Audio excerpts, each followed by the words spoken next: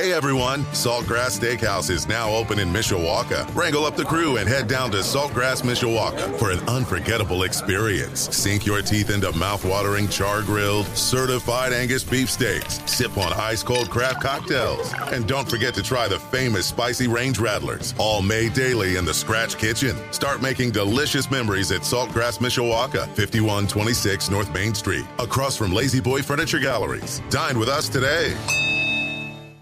Live from our WSBT radio studios in downtown South Bend. Let's go! Come on!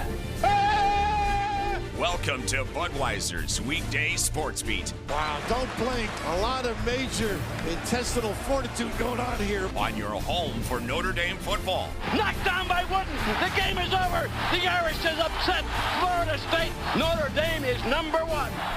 And Notre Dame basketball. Number one ranked UCLA Bruins have been upset by the Irish of Notre Dame. Arike Ogunbowale wins the national championship for Notre Dame. Plus Fighting Irish hockey. They score! Jake Evans scores! Notre Dame 3.7 seconds away from a spot in the national championship game. The NFL and Major League Baseball. Oh my gracious. How about that? Sports Radio 960 WSBT. WSBTradio.com. The free WSBT radio app. Big time Onions! Now, here's your host, 7-time Associated Press Broadcasting Award winner, Darren Pritchett.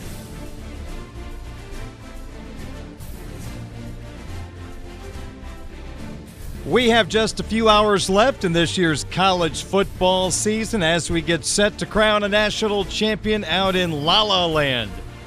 TCU and Georgia, the last two teams standing, both going after that national championship. It would be a storybook run for TCU.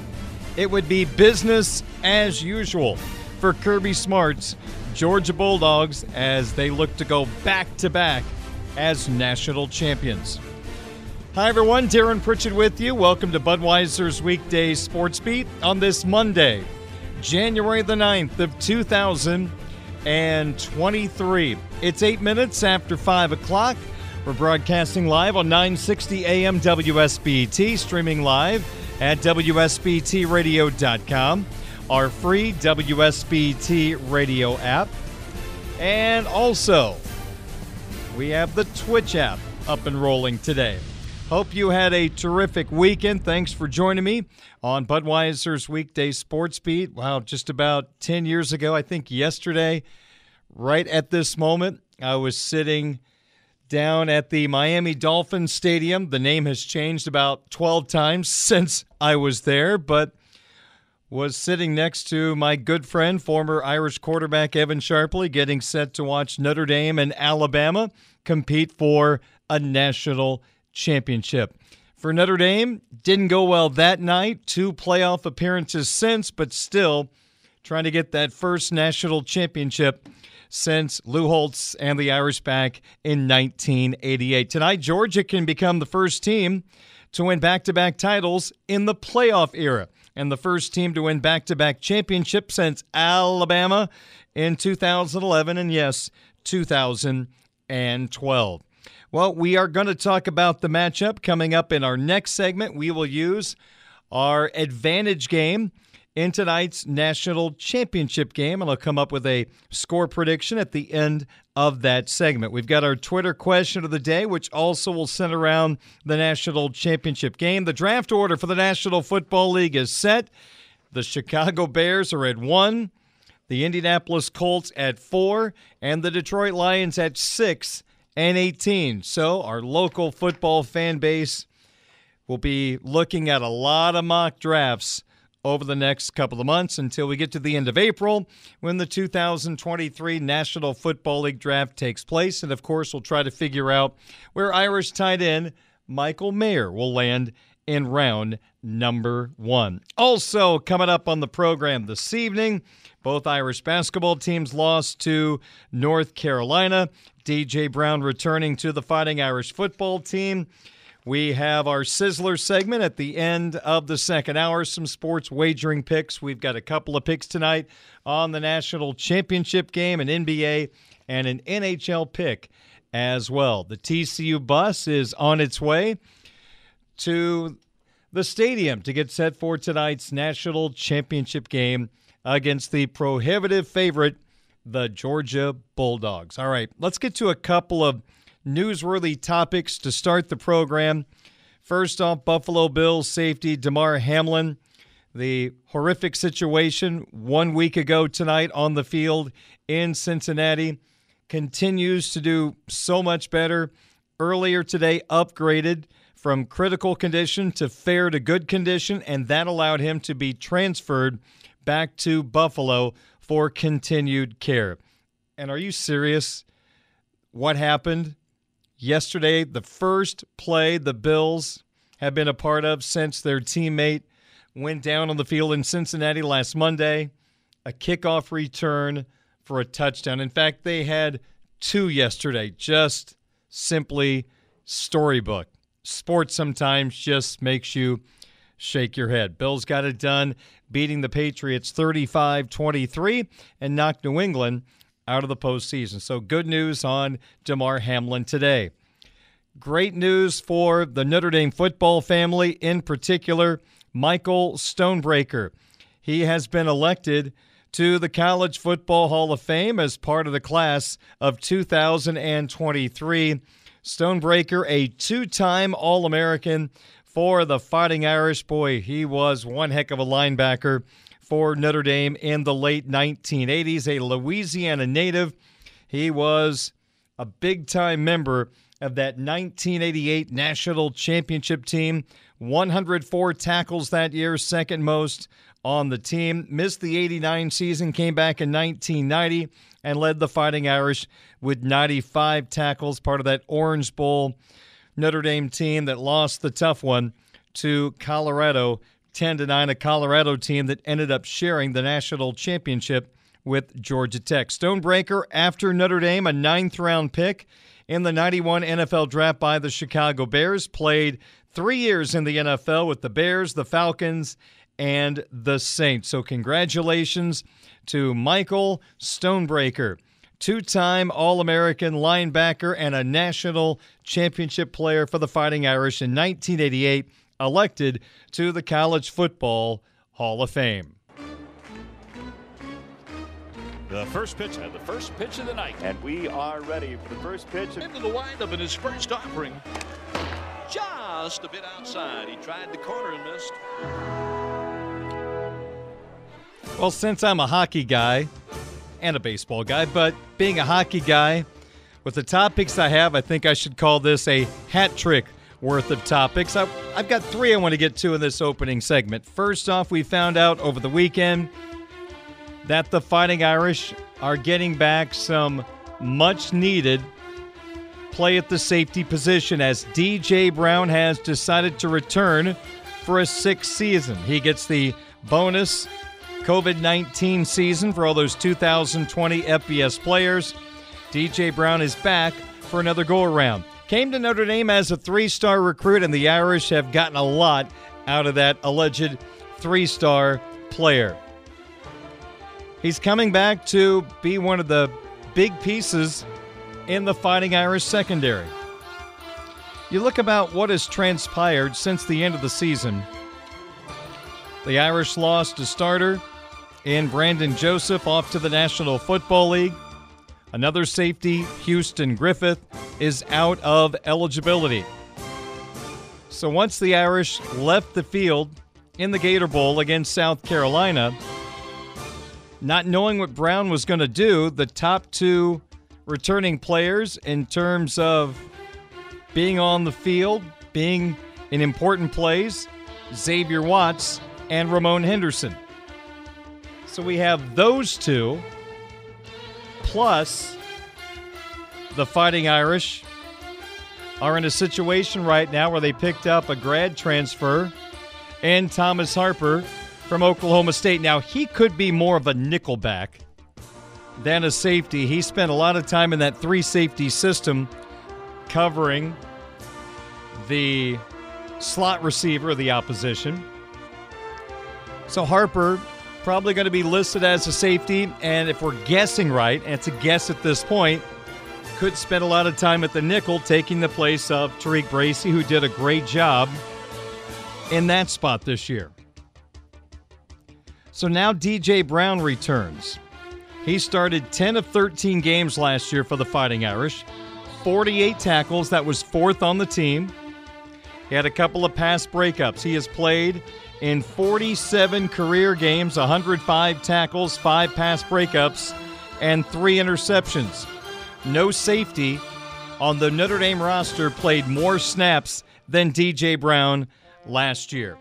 So now with Joseph and Griffith gone, you can go into next season with DJ Brown, Xavier Watts, who started the last 4 games of the year. He ended up with 39 tackles and 3 pass breakups. Ramon Henderson, the former cornerback turned safety, he had 23 tackles on the season. We just talked about Harper.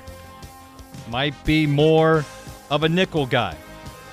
You still have junior Justin Walters, who we just don't know a whole lot about yet at the safety spot.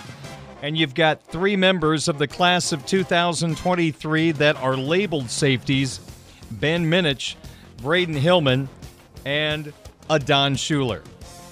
So the secondary looks a little better right now with DJ Brown returning for another year. So this is just a wild guess.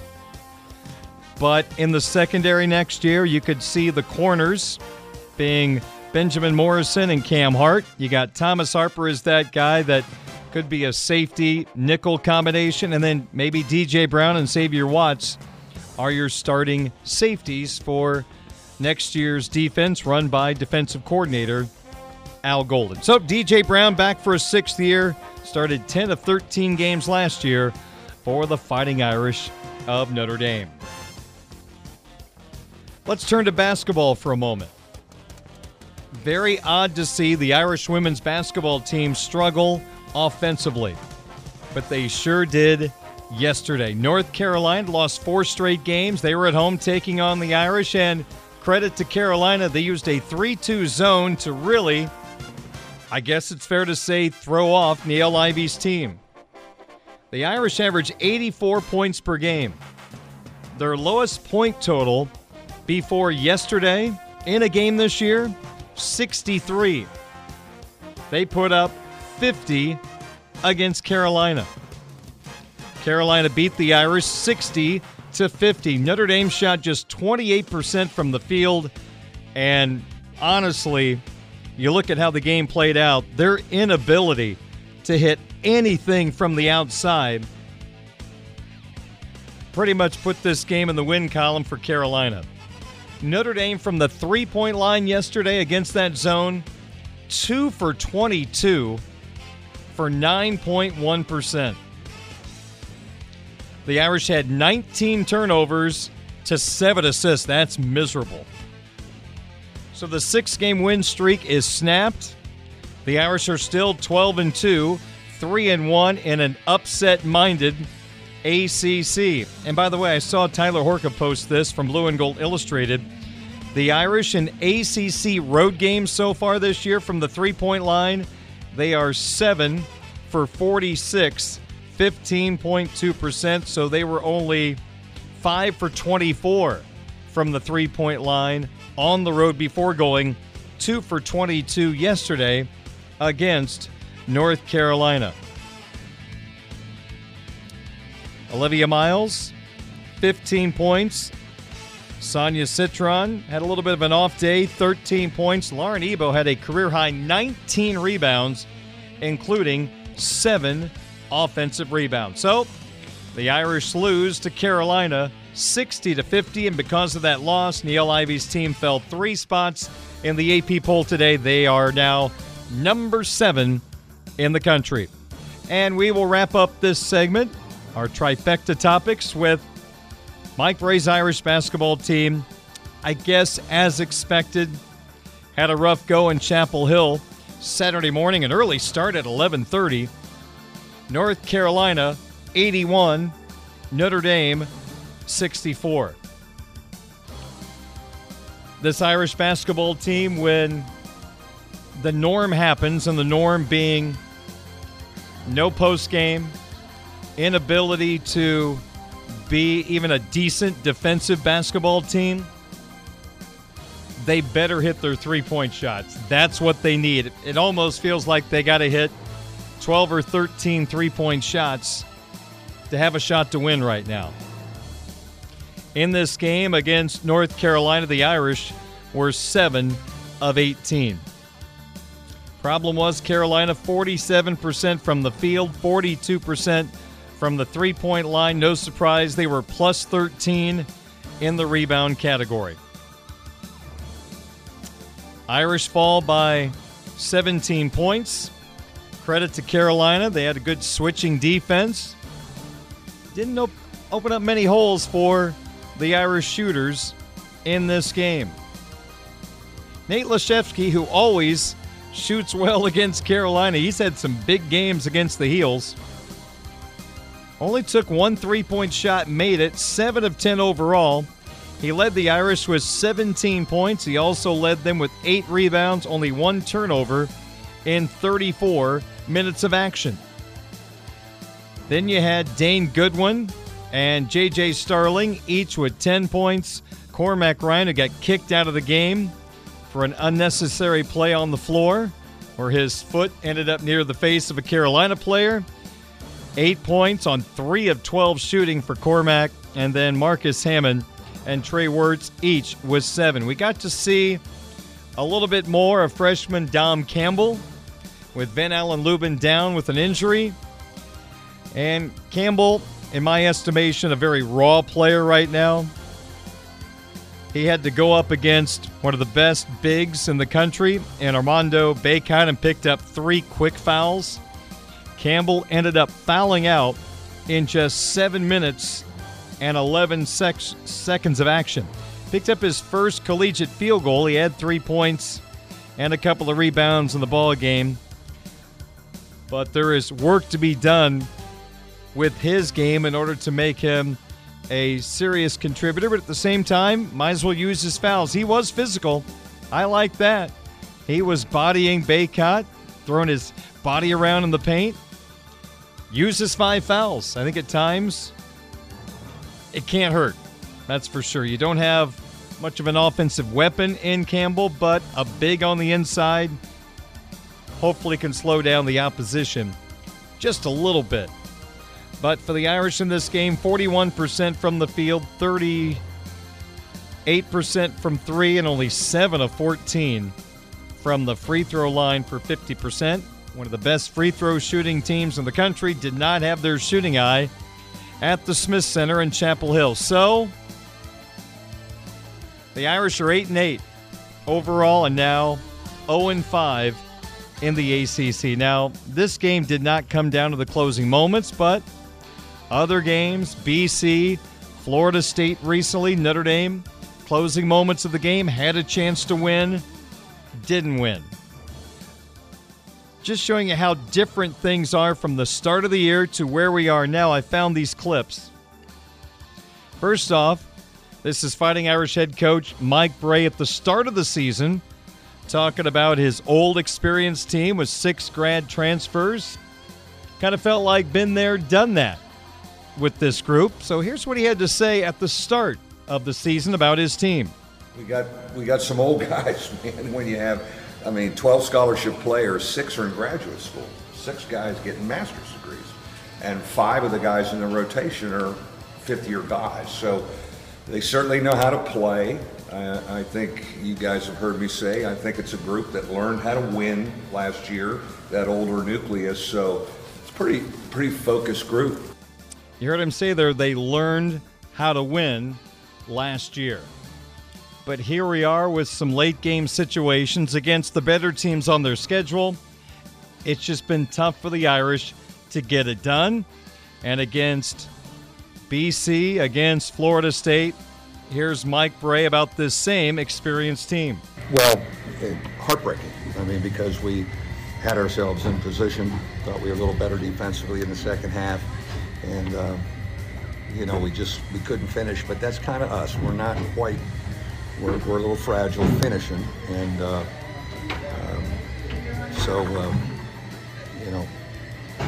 we'll keep working with them and trying to get them confident. Yeah, I feel for us because we really gave ourselves a chance to win. And the read, I thought Trey's read on the cut by Cormac there at the end was great. He just threw a little long, and I don't want him losing sleep on it, even though I'm sure he will. But we had a chance. We just we couldn't finish it. I thought we were actually a little better than we were the two previous games. So maybe we got a little something to build on. Unable to finish is a surprising statement from Mike Brey, considering what this group accomplished last year. Big difference, no Blake Wesley. J.J. Starling takes his spot in the starting lineup. But it's a team right now that just, unfortunately, feels broken. We're not overly competitive as the game went on against North Carolina, a team that's not been able to beat some of the weaker teams on their schedule, weaker from the standpoint of Power 5 conference teams that are not in the top 25. You can't win at BC, losing on a neutral floor to Georgia, a couple of examples. It really feels broken at this particular time. Now you have a winnable game tomorrow. The Irish are back home to take on Georgia Tech. The Yellow Jackets are 8-7, 1-4 in the ACC. But here comes a yeah but. The yeah but is Georgia Tech knocked off the Miami Hurricanes last week. So they've got a really good win recently under their belt. Irish and Yellow Jackets from Purcell Pavilion tomorrow night. 7 o'clock opening tip. You can hear the game on WSBT Radio. Our pregame coverage will get started at 6:30 with the voice of the Irish, Tony Simeone, setting up the ball game. 0-5, 8-8. Not in my wildest dreams was I thinking that. At the start of the year, I thought this is a team that could be seeded anywhere from 7 to 11 in the NCAA tournament, considering what they had coming back. But now it's going to be a team that's going to have to run the table in the ACC tournament to get into the NCAA tournament, because their resume right now just has pretty much nothing on it at this particular time. Just a stunning season so far this year. Irish have another shot tomorrow as they take on Georgia Tech. 5:28 is our time. Darren Pritchett with you. Those are, I guess, a hat trick worth of topics to start the program off. Coming up in a couple of moments, we'll focus on tonight's college football national championship game. TCU and Georgia will play the advantage game to try to figure out who has some of the advantages in tonight's matchup. As Jeffrey pointed out on Twitter this afternoon, is it going to be, how about them dogs or how about them frogs? Bulldogs and Horned Frogs scoring up tonight in Los Angeles. We'll have a little preview coming up next as we talk some college football on Budweiser's weekday sports beat on your home of the Fighting Irish of Notre Dame, Sports Radio 960 WSBT.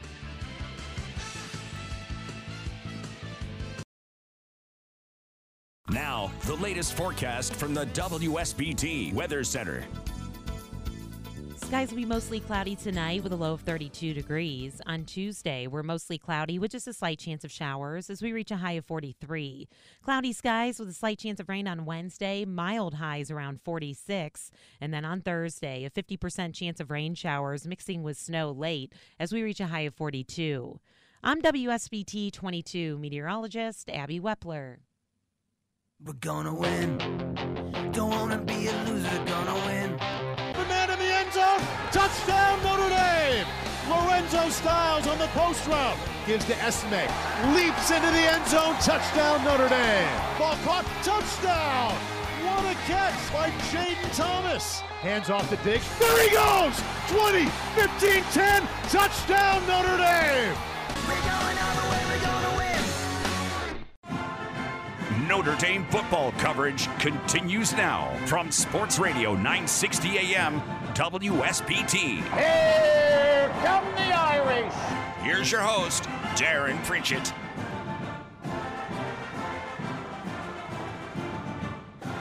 .535 on your home of tonight's national championship game, Georgia and TCU, Sports Radio 960 WSBT.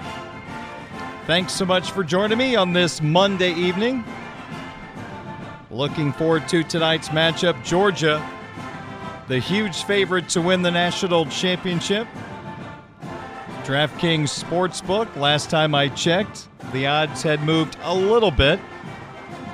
Georgia went from being favored by 12.5 to 13. Well, all we can ask for is to have the type of game tonight like the matchups we had in the national semifinals. What a great performance by TCU. They got ahead of Michigan and would not let the Wolverines catch up. Wolverines helped them out along the way, but TCU got the job done. And then the wild Ohio State-Georgia game, it sure looked like in the third quarter, Ohio State was going to knock off the Dogs, but Georgia came roaring back, and here the Bulldogs are trying to become that first team to win back-to-back national championships in the playoff era, and overall the first back-to-back champions since Nick Saban and Roll Damn Tide. Alabama won in 2011, as Irish fans know, 2012. Well, let's go ahead and take a look at tonight's matchup in the national championship game. TCU, not even the conference champion in the Big 12. They were knocked off by Kansas State in the Big 12 title game, taking on the undefeated and SEC champion Georgia Bulldogs. The game will start at 7:30 tonight. So, a couple of details first off. If TCU can win the championship, they would become the first team to win a national championship being ranked outside of the top 25 in the preseason since Georgia Tech shared the national championship with Colorado in 1990. And, of course, when you think about that, you think about Rockets' punt return against Colorado in the Orange Bowl that got called back because somebody did something that a lot of people haven't found yet on film. But that helped Colorado share the title with Georgia Tech. So TCU would become the first team to win the title and not being ranked in the preseason top 25. Also, I think this is a cool stat. TCU went 5-7 last year. That should give every program and its fan base hope. So after going 5-7 last year, if TCU wins the national championship tonight, they would become the first team to win the title coming off a losing season since 1965 when the Michigan State Spartans pulled that trick. In fact, if TCU wins, they would become just the fifth team to go from an under 500 record the year before to winning the national championship. So there's a couple of nuggets going into tonight's title game. Let's use our advantage game to try to figure out who might win this national championship. We'll start when the Horned Frogs run the football tonight against Georgia. Well, TCU is 20th in the country in running the football at 204.5 yards per game. The old Georgia defense, despite losing all those players to the NFL, still elite. The Georgia run defense, number 2 in the country, giving up just 80.9 yards per game. I think the Georgia run defense is going to have the better of this matchup. I think TCU is going to make plays in the running game. I think they'll go over Georgia's run defense's normal average. So I think they're going to run the ball okay. But I don't think Georgia's going to allow TCU to get up to that 200-yard mark. If they do, game on in the title game. I'm going to go advantage Georgia when TCU runs it. Again, I think TCU is going to run it okay tonight, but they've got to dominate in that area. What about when TCU throws the football. Good matchup here. TCU's pass efficiency offense is 8th in the country. The Georgia pass efficiency defense is 17th in the nation.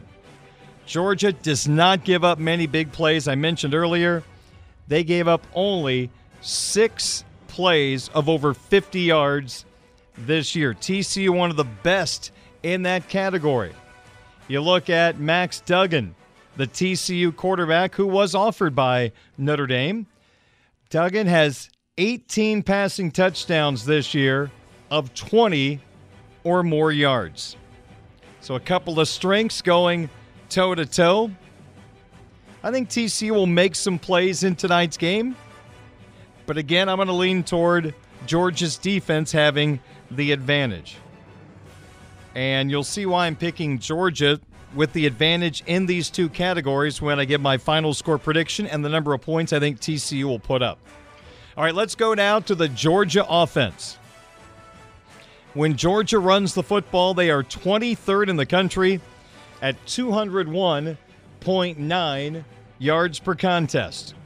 The TCU run defense is the one part of this game that you see an element of a squad that has a weakness.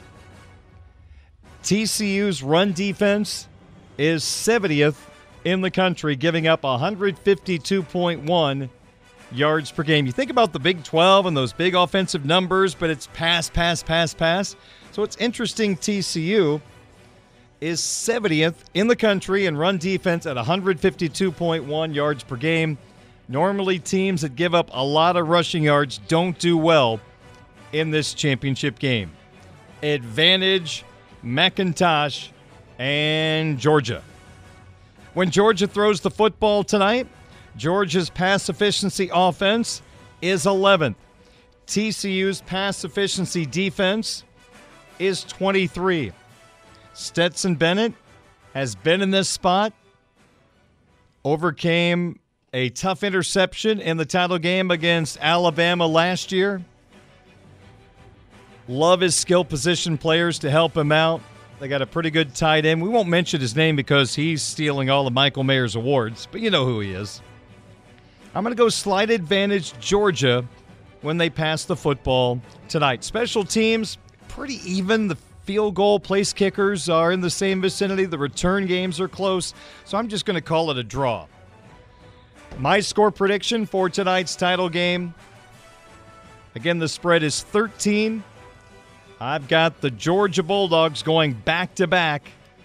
Bulldogs 37, Horned Frogs 20. I hope it's a closer game than that. That's my score prediction for tonight's title game out in Los Angeles. Good thing there's a dome there at SoFi because it's a rainy day in Los Angeles, watching some of the fans who are being entertained by outdoor concerts around the stadium. A lot of people have umbrellas. They've got the ponchos on to protect themselves from the rain, but we're all good tonight inside that dome. It's open air on the sides, but it'll be a good night for football. I saw one of the media members say it's actually kind of cold inside the stadium today. 7:30 kickoff. Pre-game starts at 7 right here on Sports Radio 960 WSBT, TCU, and Georgia. Coming up next, we will allow you to have your say about tonight's title game with our Twitter question of the day. It is 5:44. My name is Darren Pritchett, and this is Budweiser's Weekday Sports Beat on WSBT Radio, brought to you by Budweiser, by Barnaby's of Mishawaka and Granger, now with 3 locations to serve you. Their newest location on Lincoln Way in the Twin Branch area is now open for carryouts. Barnaby's, the family inn. By the Food Bank of Northern Indiana. By Midland Engineering Company, beginning their second century of quality roofing experience. By the Mishawaka Education Foundation, granting a better future. By Pet Refuge, urging you to adopt, don't shop, where new beginnings have happy endings. And by our sports update sponsor, Edward Jones, making sense of investing. Contact James Kittner in South Bend or Kimberly Thibodeau in South Bend.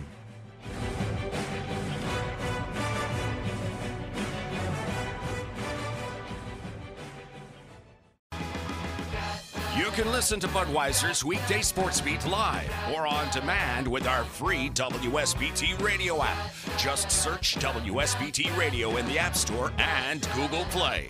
Now, back to local sports talk on Sports Beat with your host, Darren Pritchett. 5:49 at WSBT. I started the program by mentioning that one of the greats in Notre Dame history, Michael Stonebreaker, two-time All-American, 1988 national champion, elected to the College Football Hall of Fame as part of the class of 2023 today.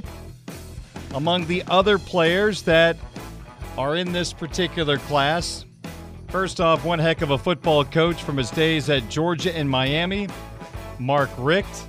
Paul Johnson, who went up against the Fighting Irish as the head coach at Navy and Georgia Tech, gets in. Among the players, Michael Bishop, the quarterback from Kansas State, Reggie Bush, the former Heisman Trophy winner, the running back from USC and the author of the Bush Push in the Notre Dame USC game in 2005. He's now a member of the College Football Hall of Fame. Dwight Freeney, star of the Indianapolis Colts, played at Syracuse. He's in this class. Really good offensive lineman from Iowa, Robert Gallery, is in this class of 2023. Also, Luke Kuechly, the great Carolina Panther linebacker. He was an outstanding linebacker playing for Boston College.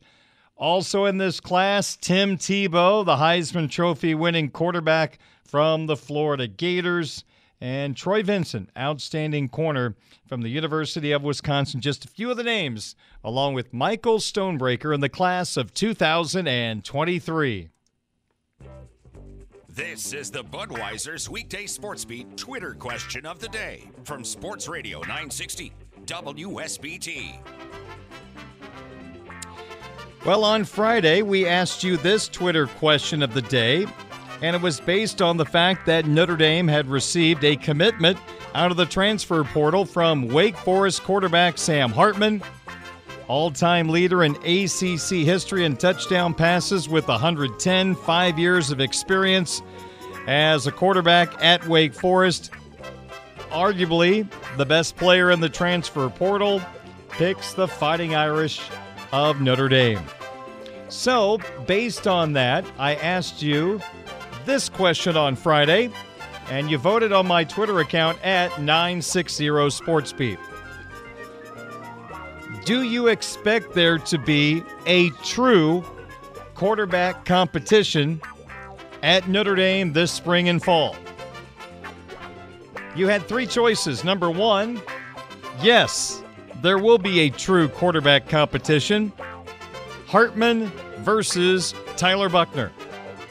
The second choice, no, there will not be a true quarterback competition. Hartman is the guy. And the third choice, no, there's not going to be a true quarterback competition at Notre Dame because Tyler Buchner is the guy.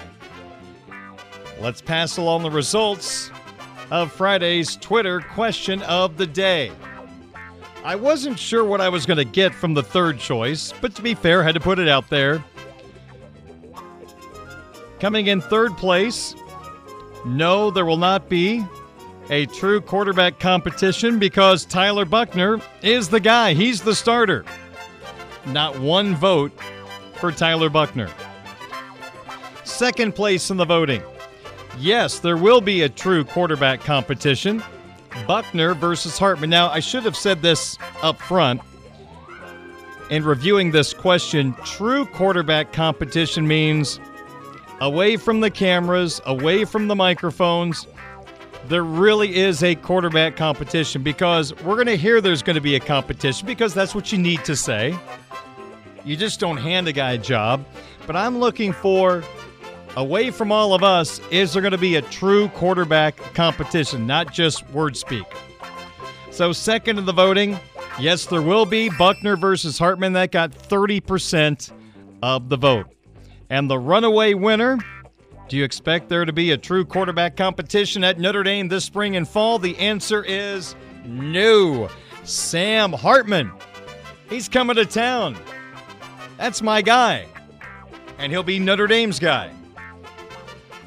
That got 70% of the vote, an easy win for no true quarterback competition because Sam Hartman is here, throw a lot of touchdown passes and win a lot of games for the Fighting Irish next year. Well, thank you so much for voting. Greatly appreciate it. Got a lot of people voting on that particular question. We'll see what we get from today's question that actually went up on Twitter yesterday. What is the most likely outcome of tonight's national championship game between the Georgia Bulldogs and the TCU Horned Frogs? Here are your four choices. Number 1, Georgia wins the championship by a total of 1 to 13 points. The second choice, Georgia wins the championship by 14 or more points. Your third choice on the most likely outcome of tonight's championship game, TCU wins by 1 to 7 points. And finally, your fourth choice, TCU, I think in what we would all say is a surprise, they win the title and they beat Georgia by 8 or more points. You can vote on today's Twitter question of the day on my Twitter account at 960SportsBeat. What do you think? Title game, your prediction. Georgia wins by 1 to 13 points. Georgia wins by 14 or more points. TCU wins by 1 to 7 points. TCU wins by 8 or more points.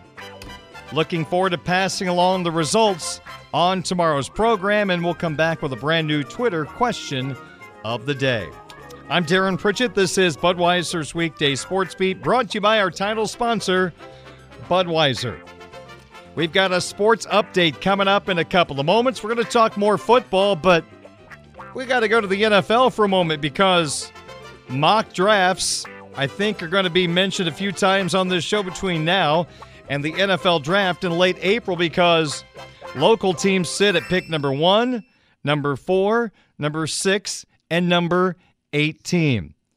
We'll talk about Bears, Colts, and Lions conversation on the way in just a couple of moments as Budweiser's Weekday Sports Beat heads into the 6 o'clock hour on your home of tonight's national championship game, TCU and Georgia, Sports Radio 960 WSBT.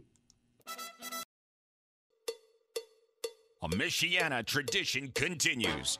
Welcome to Budweiser's Weekday Sports Beat on Sports Radio 960 WSBT.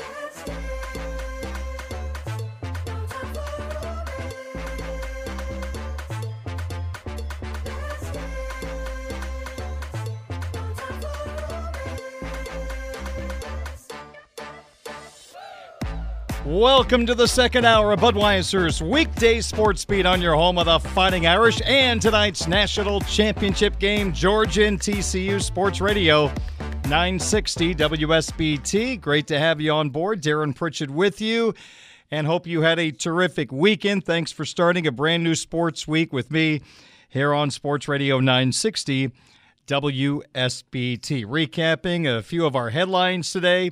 Over the weekend, we found out that safety DJ Brown returning to the Fighting Irish football team for a 6-year. Nobody played more snaps at the safety position than DJ Brown in 2022. So DJ Brown, Xavier Watts, Ramon Henderson, the newcomer, Thomas Harper, who might be more of a nickel. Some of the names to keep in mind at the back end of Al Golden's defense in 2023. Also, we found out today that Michael Stonebreaker is the latest Notre Dame football player to get elected to the College Football Hall of Fame. 1986 through 1990, two-time All-American linebacker, national champion in 1988. He becomes the 55th Notre Dame player to get elected to the College Football Hall of Fame.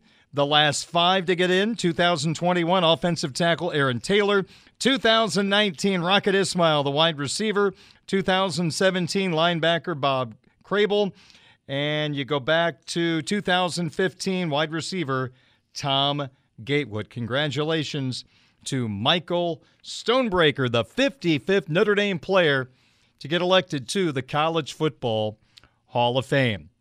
We are going to spend a little time right now talking about the National Football League because my, oh my, oh my.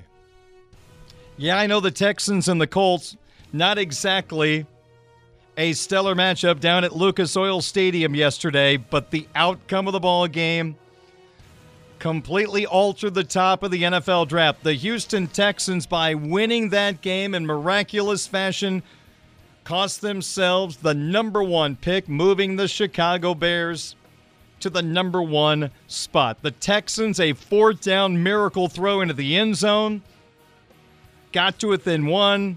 Lovie Smith went for two, got it. And because of that, the Chicago Bears are number one in the draft order. The Houston Texans come in at number 2. Then it's Arizona at 3. The Indianapolis Colts move up one spot when the Denver Broncos beat the LA Chargers out in Mile High yesterday afternoon. So the Colts should thank Russell Wilson for doing a little cooking, finally, this year. So the Colts are now number 4. The Seahawks, who have the Broncos pick, sit at 5. And the Detroit Lions, wow, what a win last night for Detroit, knocking the Pack out of the postseason.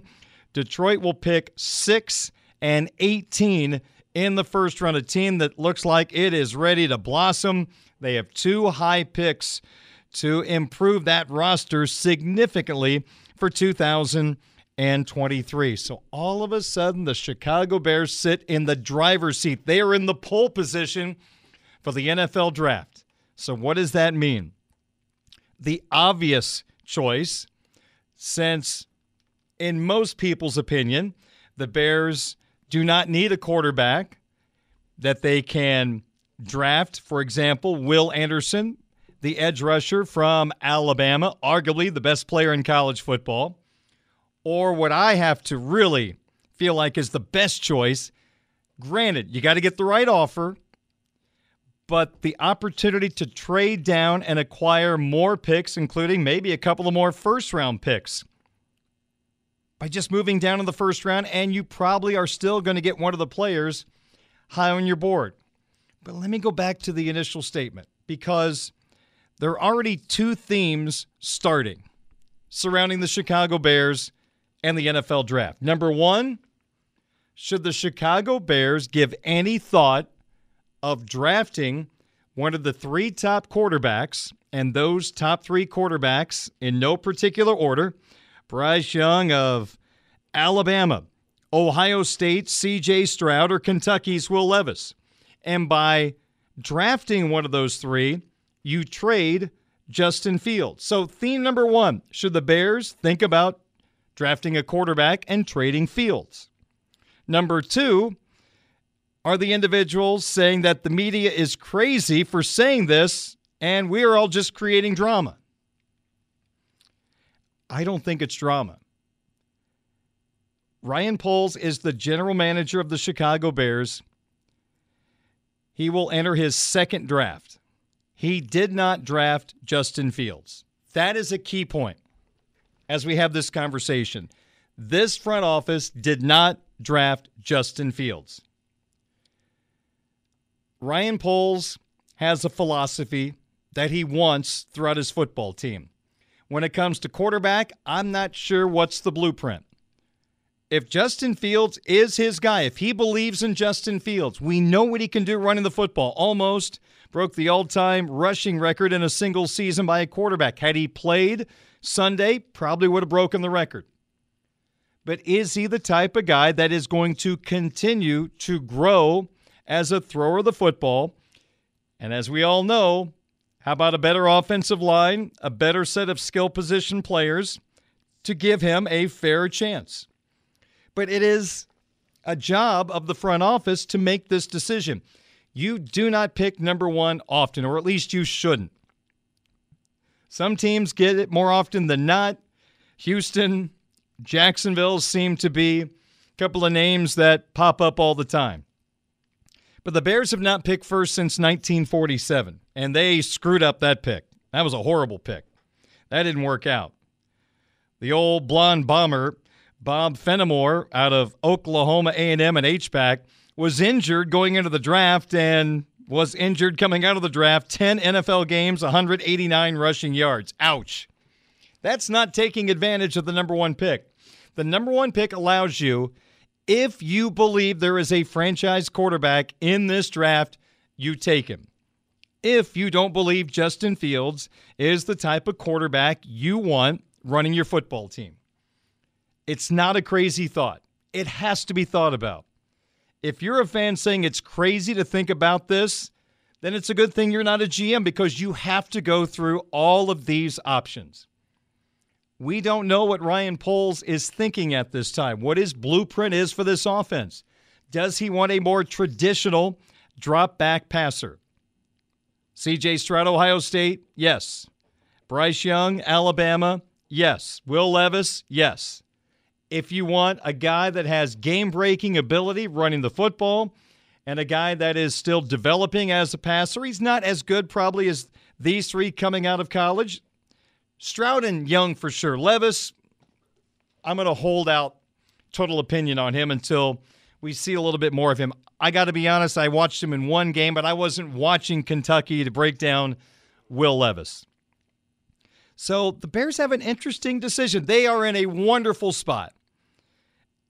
If Fields isn't their guy, they can get a guy that they feel like would be better for the franchise. If Fields is their guy, great. They could take Will Anderson and ride off into the sunset. Or they could trade down in the first round and acquire more picks, which seems like the most likely of the three options. This is going to be a fascinating lead-up to the NFL draft. I can't wait for Ryan Poles' first press conference.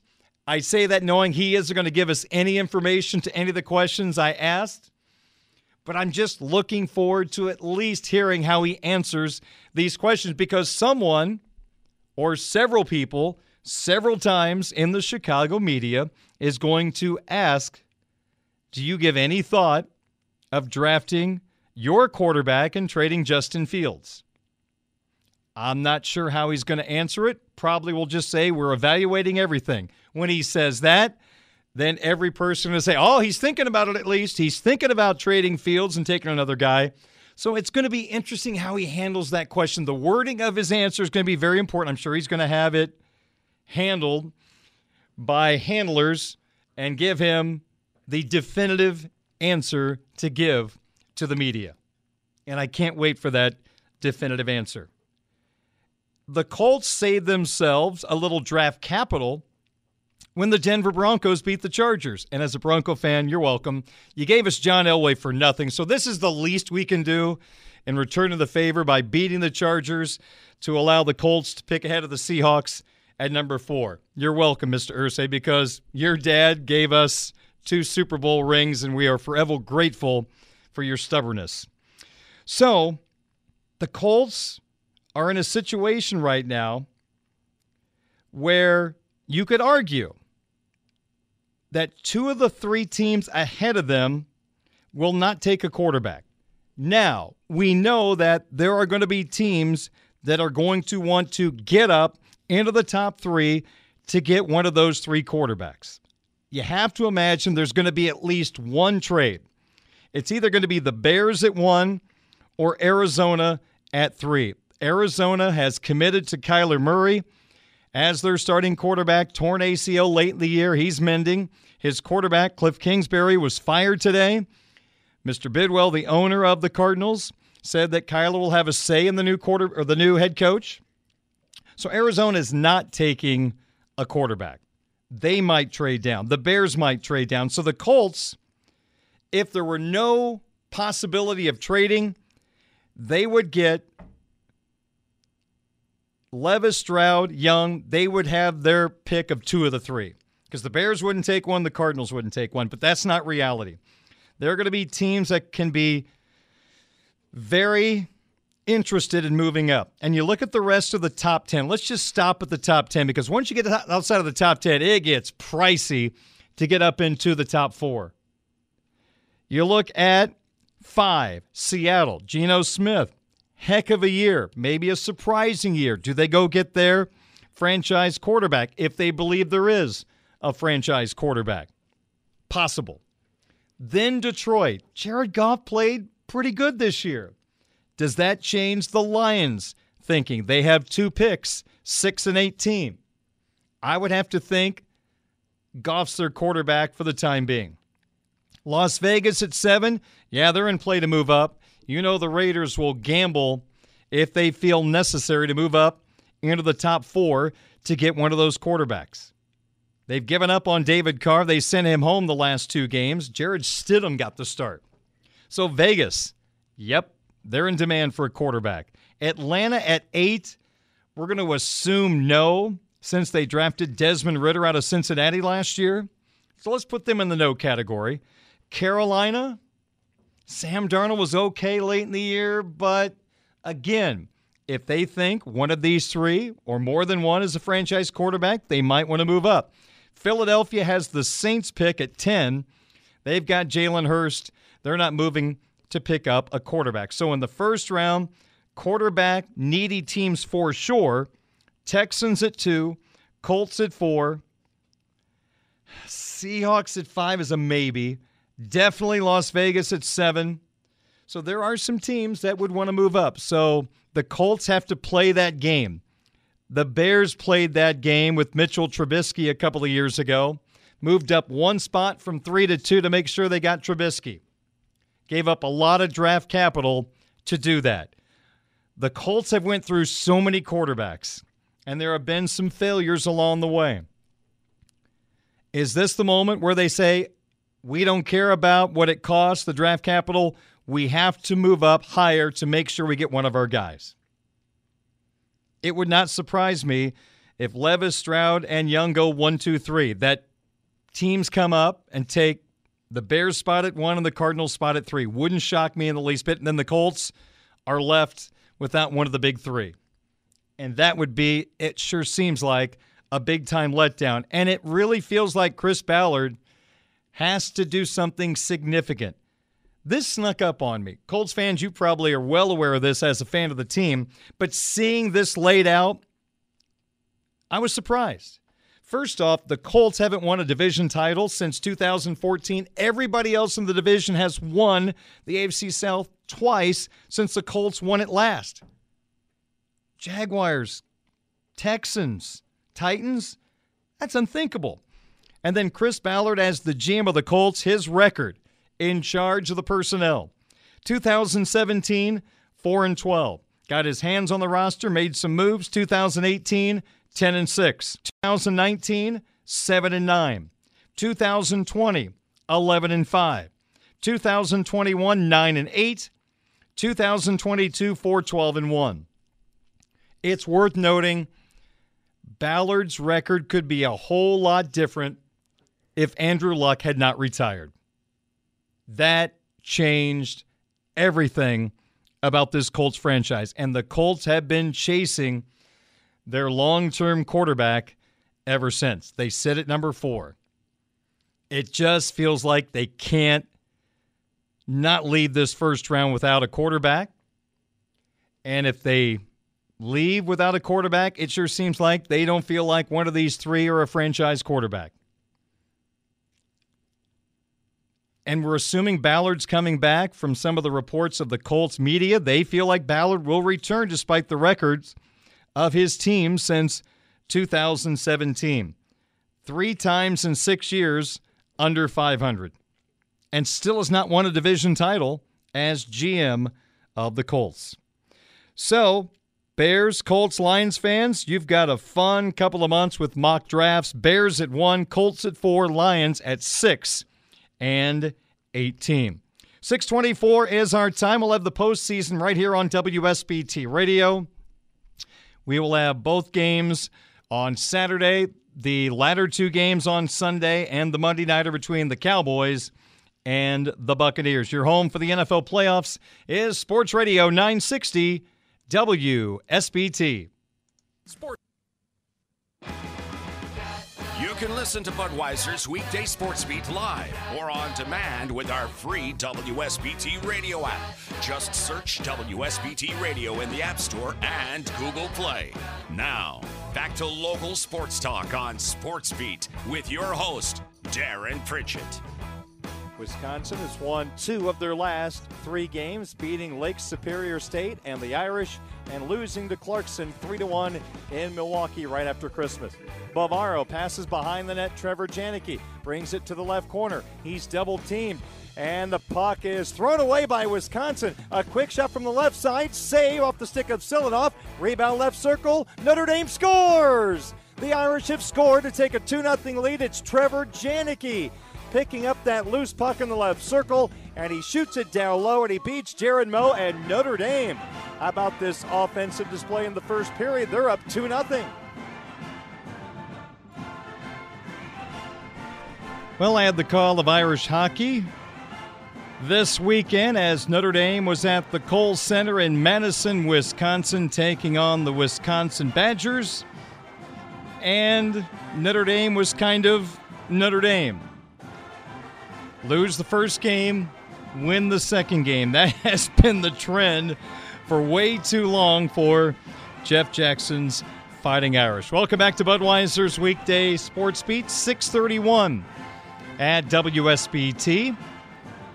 Well, the Fighting Irish hockey team, right now they are 10-10-2 overall.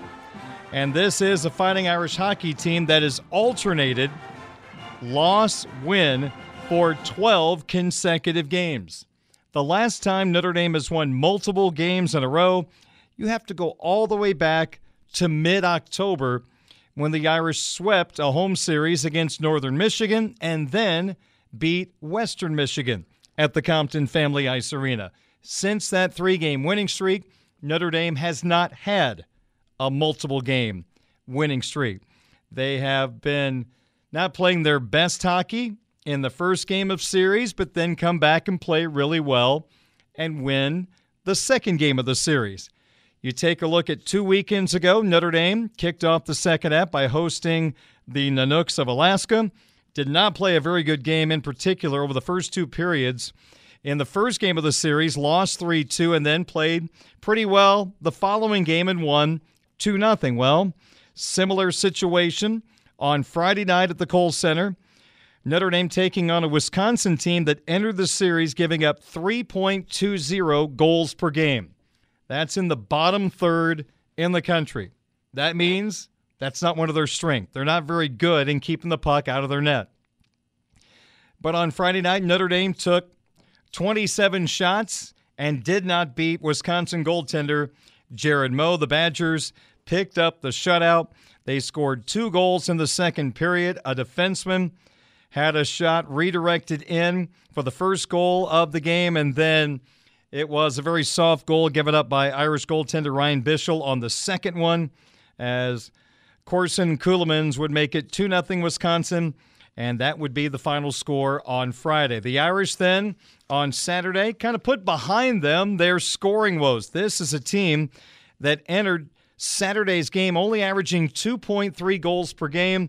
I know talking to Coach Jackson for years, you want that number to be right around 3 goals per game, and his goal has always been to be +1 in the special teams categories. The problem is Notre Dame's power play and penalty kill are in the bottom 10 in the country in each category, so rarely has Notre Dame been plus in special teams. But a little different story, at least on Saturday, as the offense was tremendous. Forget about the team only averaging 2.3 goals per game.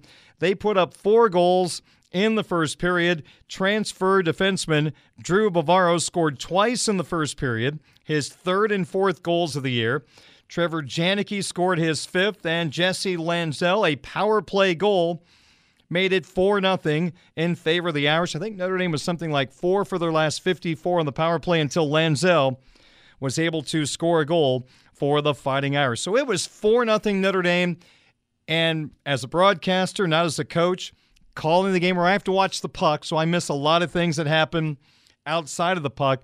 But I thought Notre Dame's forecheck was all over Wisconsin's defense in the first period. It forced them to dump the puck out of their zone rather than passing to center ice to a forward to start transition hockey. If you're just chipping it out to center because the defense is all over you, then you're more than likely not going to get a lot of momentum coming up the ice. You have to win a puck battle at center. But when you have a free pass to center, it's a whole lot easier to get into your offensive zone, and at times you might be able to pick up an odd man rush. I thought Notre Dame's forwards put pressure on those Badger defensemen throughout the first period, forced turnovers or forced dump outs, and the Irish took advantage. It seemed like the game was over 4-0. In the second period, it was Jack Adams standing in front of the net. Jesse Lanzell took the shot. It hit Adams in the chest, went in the net. We'll take it. It was 5-0 Irish going to the third. Then fasten your seatbelts because what we thought was going to be a ho-hum victory, Wisconsin would score on the power play not once, not twice, not 3 times, but 4 times. 4 power play goals for the Badgers in the third period. On top of the craziness of the Badgers scoring 4 times on the power play during a 5-minute major power play, they gave up a goal as Trevor Janicki stole a pass at center ice and ended up having a breakaway. His first shot was stopped by the goaltender, McClellan, but then Janicki found the rebound and shot it through the legs of the Badger goaltender for his second goal of the night, 6th of the season, just the second shorthanded goal for Notre Dame this year. At that point with that goal, it was 6-3. It ended up being a 6-4 final score in favor of the Irish as they outshot the Badgers 38-25. But the power play of Wisconsin sure made things awfully interesting. They had 2 guys score 2 power play goals each in the third period. That rarely happens. Matthew D. St. Fowl and Carson Bantle doing the damage against the Notre Dame penalty kill. So Wisconsin was 4 for 6 on the power play, and Notre Dame was 1 of 3. So the Irish won the game, but they were -3 in the special teams category. So this Notre Dame team at this point, they have unfortunately defined themselves. It is a challenge at times to score, but they broke out Saturday, and they're in that win-loss, win-loss, win-loss mode, 12 consecutive games. They'll have a chance to go back-to-back in the win column when they take the ice once again on Friday at the Compton Family Ice Arena, and to do so, they have to beat the number 1 team in the pairwise and the number 3 team in the USCHO.com poll, the Minnesota Golden Gophers. The Gophers have already beaten the Irish twice up in the Twin Cities, so now they will meet once again this weekend at the Compton Family Ice Arena. Can't wait to see. Always a great matchup when these 2 teams get together. So we've got Notre Dame and Minnesota. You can hear both games on our sister station, Quality Rock 94.3 FM, 7 o'clock face-off on Friday, 6:30 on Saturday. It is Notre Dame and Minnesota. And for this Fighting Irish hockey team, they're out of the Big Ten race, as right now the Irish, through 12 conference games, they only have 15 points. That is good for 5th place in the 7-team Big Ten, and Michigan is in 6th. But they've only played 10 games and have 12 points, so they have a couple of games in hand on the Fighting Irish. So it is still possible for Notre Dame to creep up in the standings. You would like to finish at least in 4th place. 4th place means you would host the best-of-3 quarterfinal round Big Ten tournament series. And right now Notre Dame is 5 points behind Michigan State, who is now scuffling. And the Irish have 2 games left against Michigan State, both of those games in East Lansing. But right now, Notre Dame's got to focus on taking care of their business. They will play each of the other 6 Big Ten teams to close out the regular season. They will have to go to Penn State, Michigan, and Michigan State. I'm doing this off the top of my head, as you can tell. And they are going to host Wisconsin. They will host Ohio State. And they will host Minnesota, which is, of course, this weekend. I have a vote in the USCHO.com poll. The new poll is out. Notre Dame is not ranked this week. I had Notre Dame ranked 20th last week. I actually dropped them out of my poll this week, so I had 5 of the 7 Big Ten teams ranked this week, including I had Minnesota number 2 in the country, Penn State number 5, and I think Michigan was number 7. So I had 3 Big Ten teams in the top 10.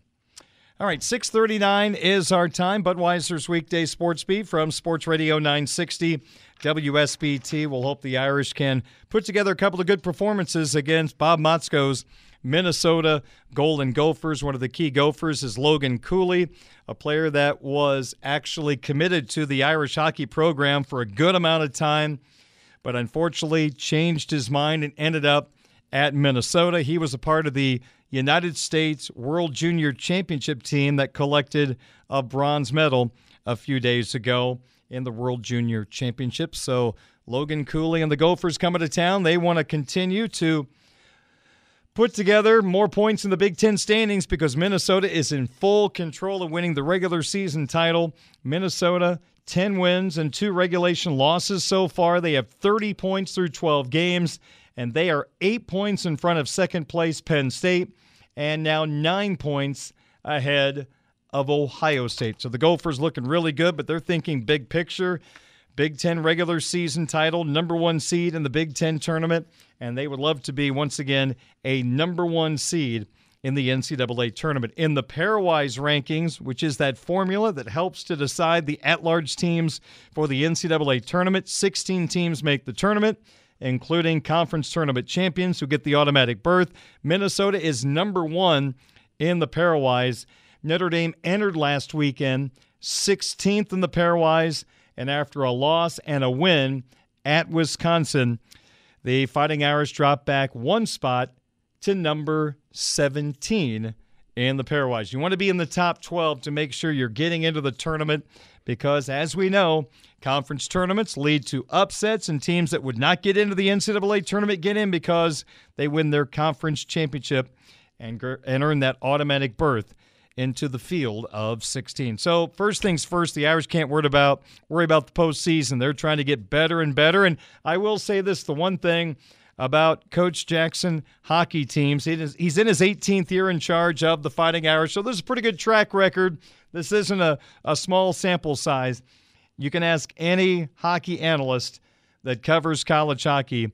You always have to watch out for the Fighting Irish in the second half. It is a program where Coach Jackson continues to make the team better year in and year out. So you would have to imagine this Notre Dame hockey team that's 500 right now, they'll get better as the second half goes on. They'll end up over 500, and at the very least, they'll be sniffing around for a spot back into the NCAA tournament. But a long way to go. And first things first, helping your cause, that would be beating Minnesota twice, the number 1 team of the pairwise. You can hear both games on the Notre Dame Radio Network.